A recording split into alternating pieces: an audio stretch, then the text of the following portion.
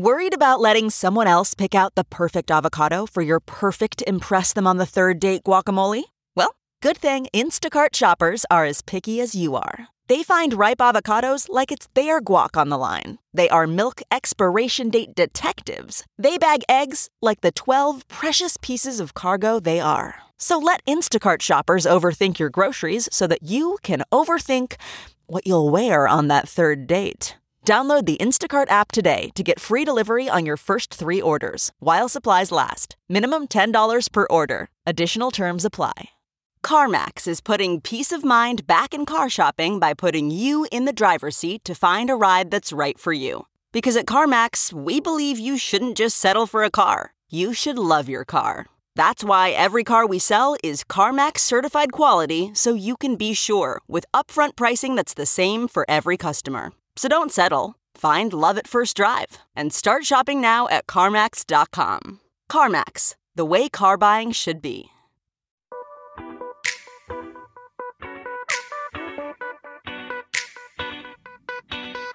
This is the Hash Podcast.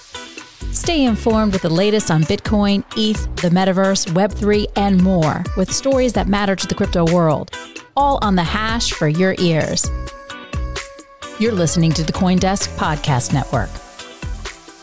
Hello, happy Monday. Welcome to the Hash. We're glad you're here watching or listening, whatever the case may be. The Hash Podcast is really popping lately. Thanks for tuning in on that over on the CoinDesk Podcast Network. But hey, we got some show to get to, so we're going to start this thing off.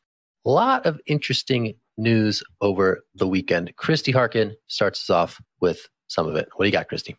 I have the first of our criming in crypto for the day. So last month, Axie Infinity's Ronin blockchain suffered a massive $600 million exploit. And there's been a lot of interest in where that money is going and who did it. And so last week, Nick Day and Danny Nelson of CoinDesk, of course, broke this latest development. The U.S. Treasury Department has alleged that the North Korean hacking group Lazarus is tied to the attack. The Treasury Department added an Ethereum address to its sanctions list on Thursday, and wallet profiler Nansen had labeled the sanctioned address as a Ronin Bridge exploiter. And of course, because we have awesome reporters here at CoinDesk, they checked it all out and followed the blockchain, found out it held 148,000 ETH at publication time on Thursday, and independently confirmed that that sanctioned wallet is indeed tied to the Ronin exploit. And so I love this story. I love it because it's showing how you can really follow the blockchain and figure out what's going where. And that our great reporters were doing their thing and following all the information. So, Zach, I want to throw it to you because I'm pretty sure you were pretty intimately acquainted with this story.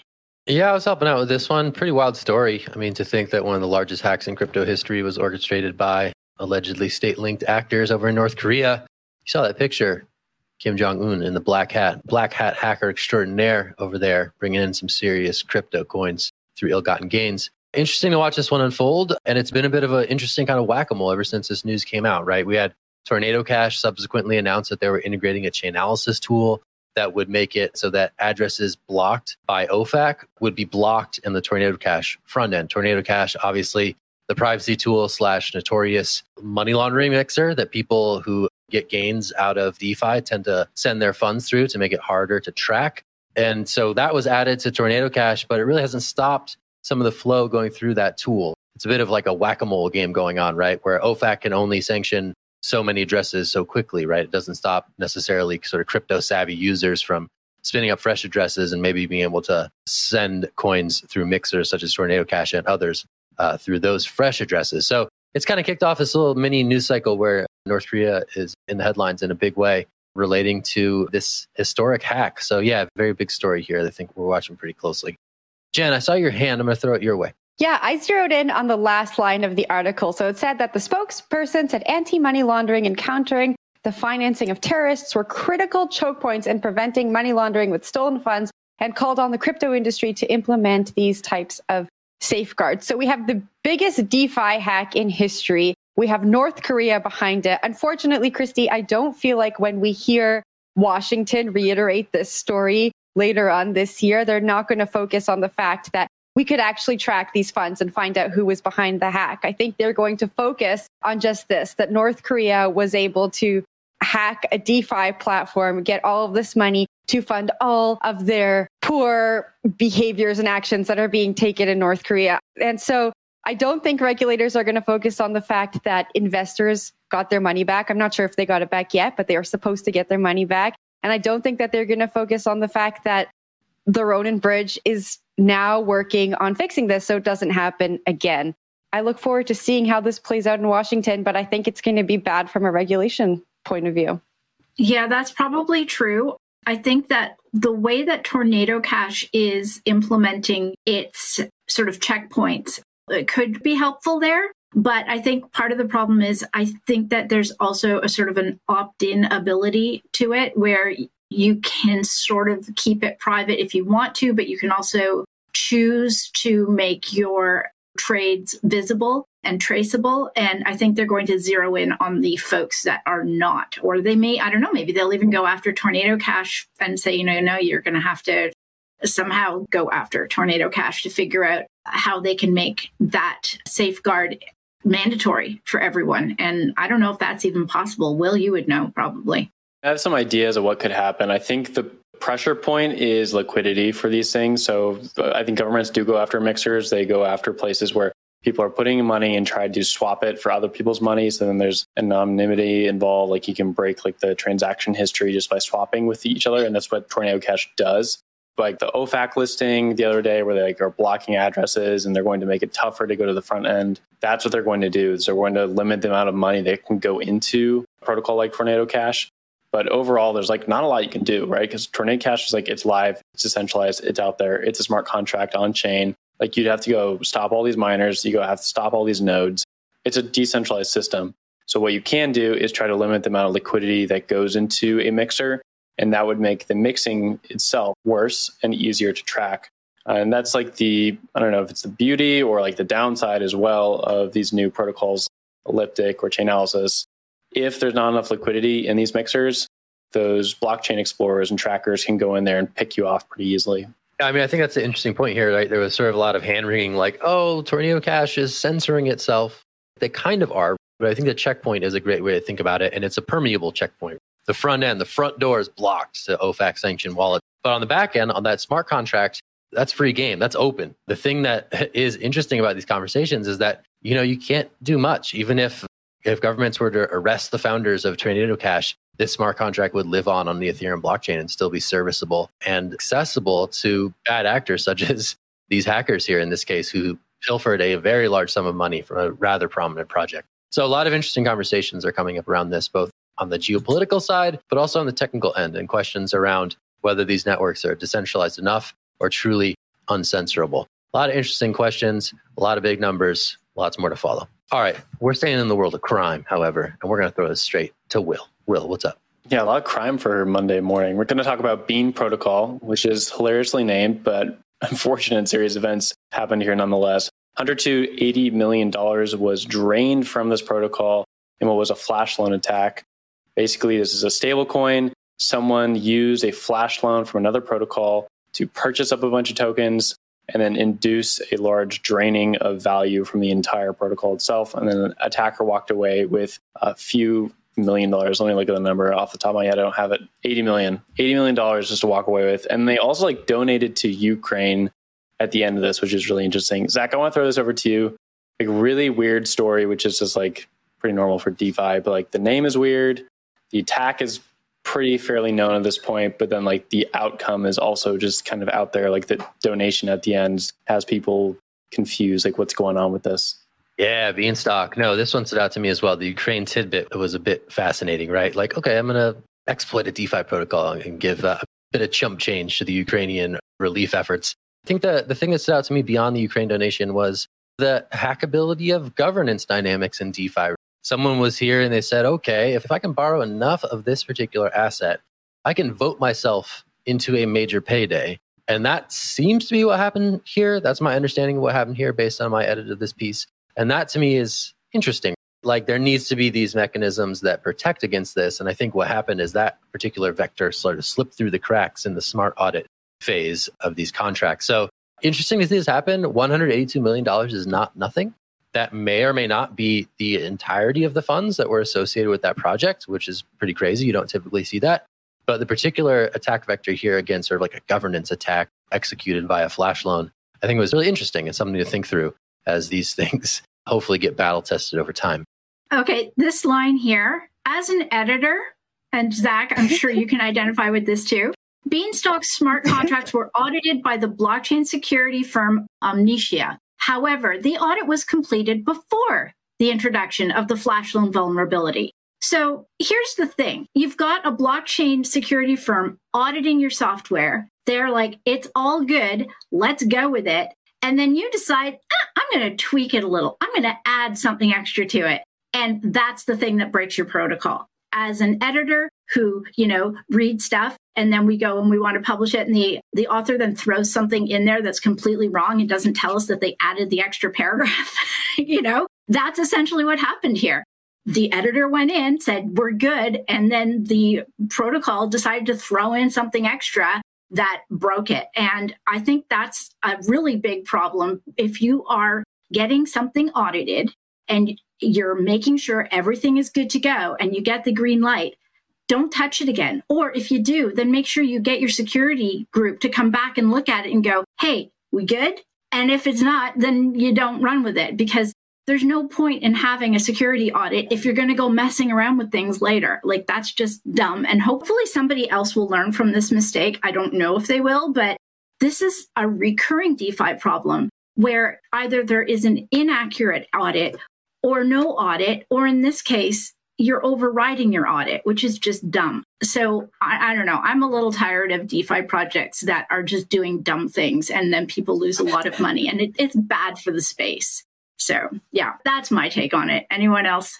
That was Jen? my exact take, Christy. And I just want to know why we've stopped calling our crime segments Crime Time. I think that needs to come back. This is a full Crime Time segment on a Monday morning. Christy, I completely agree with you. I think when it comes to auditing and DeFi, we have learned time and time again why it's so important.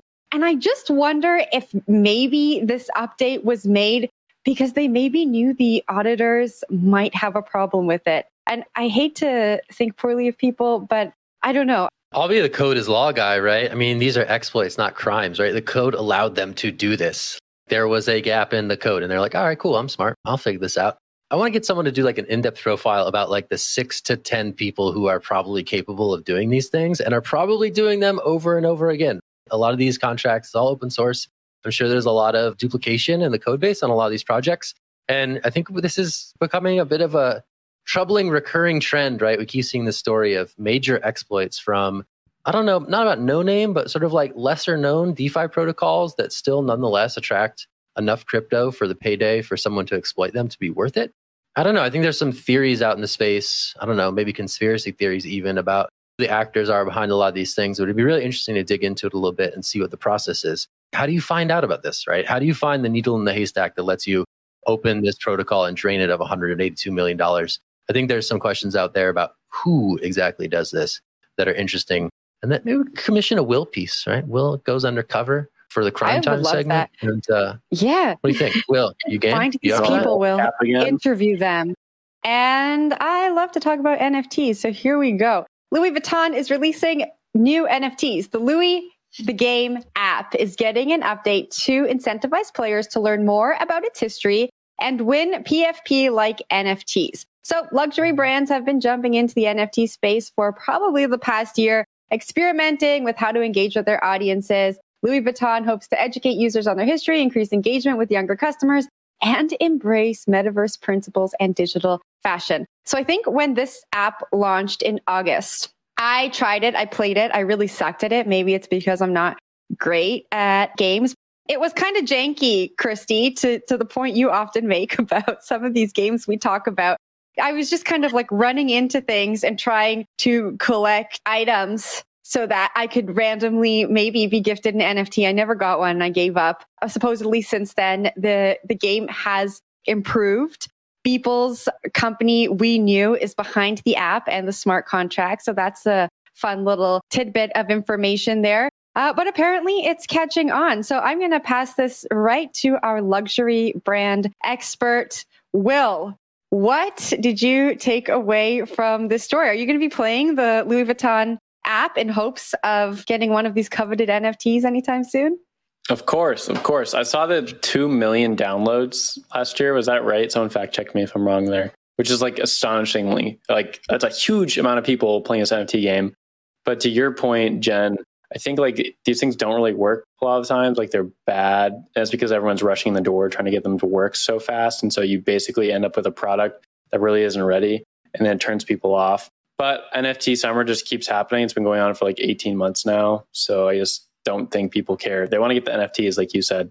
Like, so you didn't get anything at all? You didn't get like one NFT from this game? I didn't get anything. No. So you collect items, you learn about the history of the game, and then they randomly give NFTs. And then depending on the threshold of points or things that you collect, you go into a draw to get an NFT. So it's actually quite difficult and hard to understand how I get this NFT. Honestly, if I wanted a Louis Vuitton one, probably I would just pay for it. But yeah, I guess I could just go to the secondary market. But yeah, it was difficult and I didn't enjoy it, but it wasn't made for me. It was made for people who are younger and who get these things much more than I do. I want to try it out. Seems like, whether it's Gucci, Louis, Fendi, Prada, everybody's doing this thing these days. I guess they're looking for a way to stand out from the pack, right? We saw, I think it was, Dolce Gabbana. Dolce Gabbana did a big one. They sold like $5 million in rare NFTs. I don't know if there was a gamified aspect to it, but hey, shout out to Louis for adding a little bit of gameplay to it. Interesting to see that that's bringing people into the fold in terms of the app experience. It's like that play to earn thing, right? We keep hearing about this play to earn, like click to earn, work to earn, learn to earn. I don't know. Engage to earn is sort of this thing that I think we're going to see more of, from Louis Vuitton all the way down to just, smaller brands who are looking to sort of incentivize online engagement through the power of the tokens. So interesting to see who's next to sort of integrate NFT with play to earn sort of in the high fashion world and elsewhere. But those are my kind of thoughts. Christy, I'll toss it to you. Yeah, what I like about this is that it doesn't come across as a big brand going for a big cash grab on trying to sell a whole ton of NFTs. They're investing in brand marketing and making gamification part of that strategy. I like that idea. I mean, obviously you'd prefer that they launched with a game that wasn't janky, but if you're going to make a play in the space and try to engage people with a game as opposed to just like, here, buy a skin or buy this and that, and that's the only way that you can get in on it, and make it seem like, we're getting into the space and being all cool, but we're also starting this huge cash grab of trying to sell their NFTs. I kind of like the game aspect better. It seems it's a marketing play, but it just feels a little more grassrootsy. Although grassroots and high fashion, I'm not sure how hand in hand those things are. I just want to say, when I played it and called it janky, it was at the very beginning. And I'm sure that the game has improved since then. And I must say that the graphics are actually very beautiful and in line with the Louis Vuitton aesthetic. And I must say, actually, Vogue Business, I subscribe to the Vogue Business newsletter, and they've been doing a really good job at covering these luxury brands getting into the NFT space and metaverse. It was actually quite surprising to me that I was getting more metaverse news from Vogue than some of the other media publications. I saw at the end of this article, the executive VP at Tiffany & Co. is actually the chief executive officer at LVMH's son. And Tiffany had launched, I guess, a pendant that CryptoPunk owners could claim. And I thought that was really cool. So if we start thinking about luxury brands, the notoriety and the society that comes with it, and that almost transfers into some of these projects. If you think about Bored Ape Yacht Club and CryptoPunks, and if we can kind of bring those two together, I think that's kind of cool. But Zach, I saw your hand go up.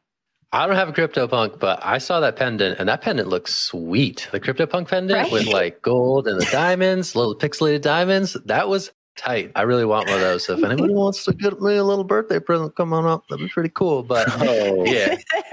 If Kate Spade ever got in on the action, those are all my Kate Spade purses behind me. Oh, wow. Look at that. Not a sponsor. All right. I would absolutely play a Kate Spade game if they got in on it. Deserved. All right. Don't buy me a CryptoPunk pendant. Wink, wink. Let's go to the annals of crypto advertising spending. We're going to Times Square, New York, Manhattan. Maybe you heard of it.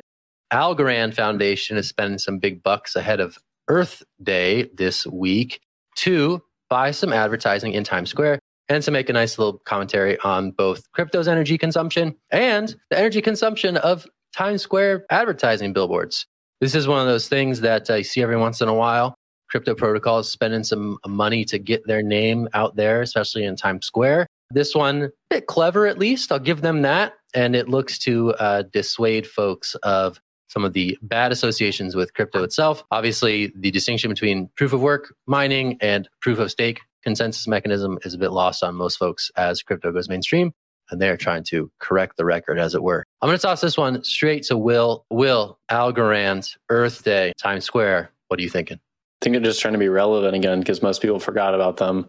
And that's about the extent of my thought on the entire topic. Christy, I want to throw it up to you, though, and get your take on it. Damn, you took exactly what I was going to say. Short and sweet. I think we just all vote on that one. Not much more I was going to say about it. Like Algorand it's out there. It chugs along. It's its thing. It does its thing.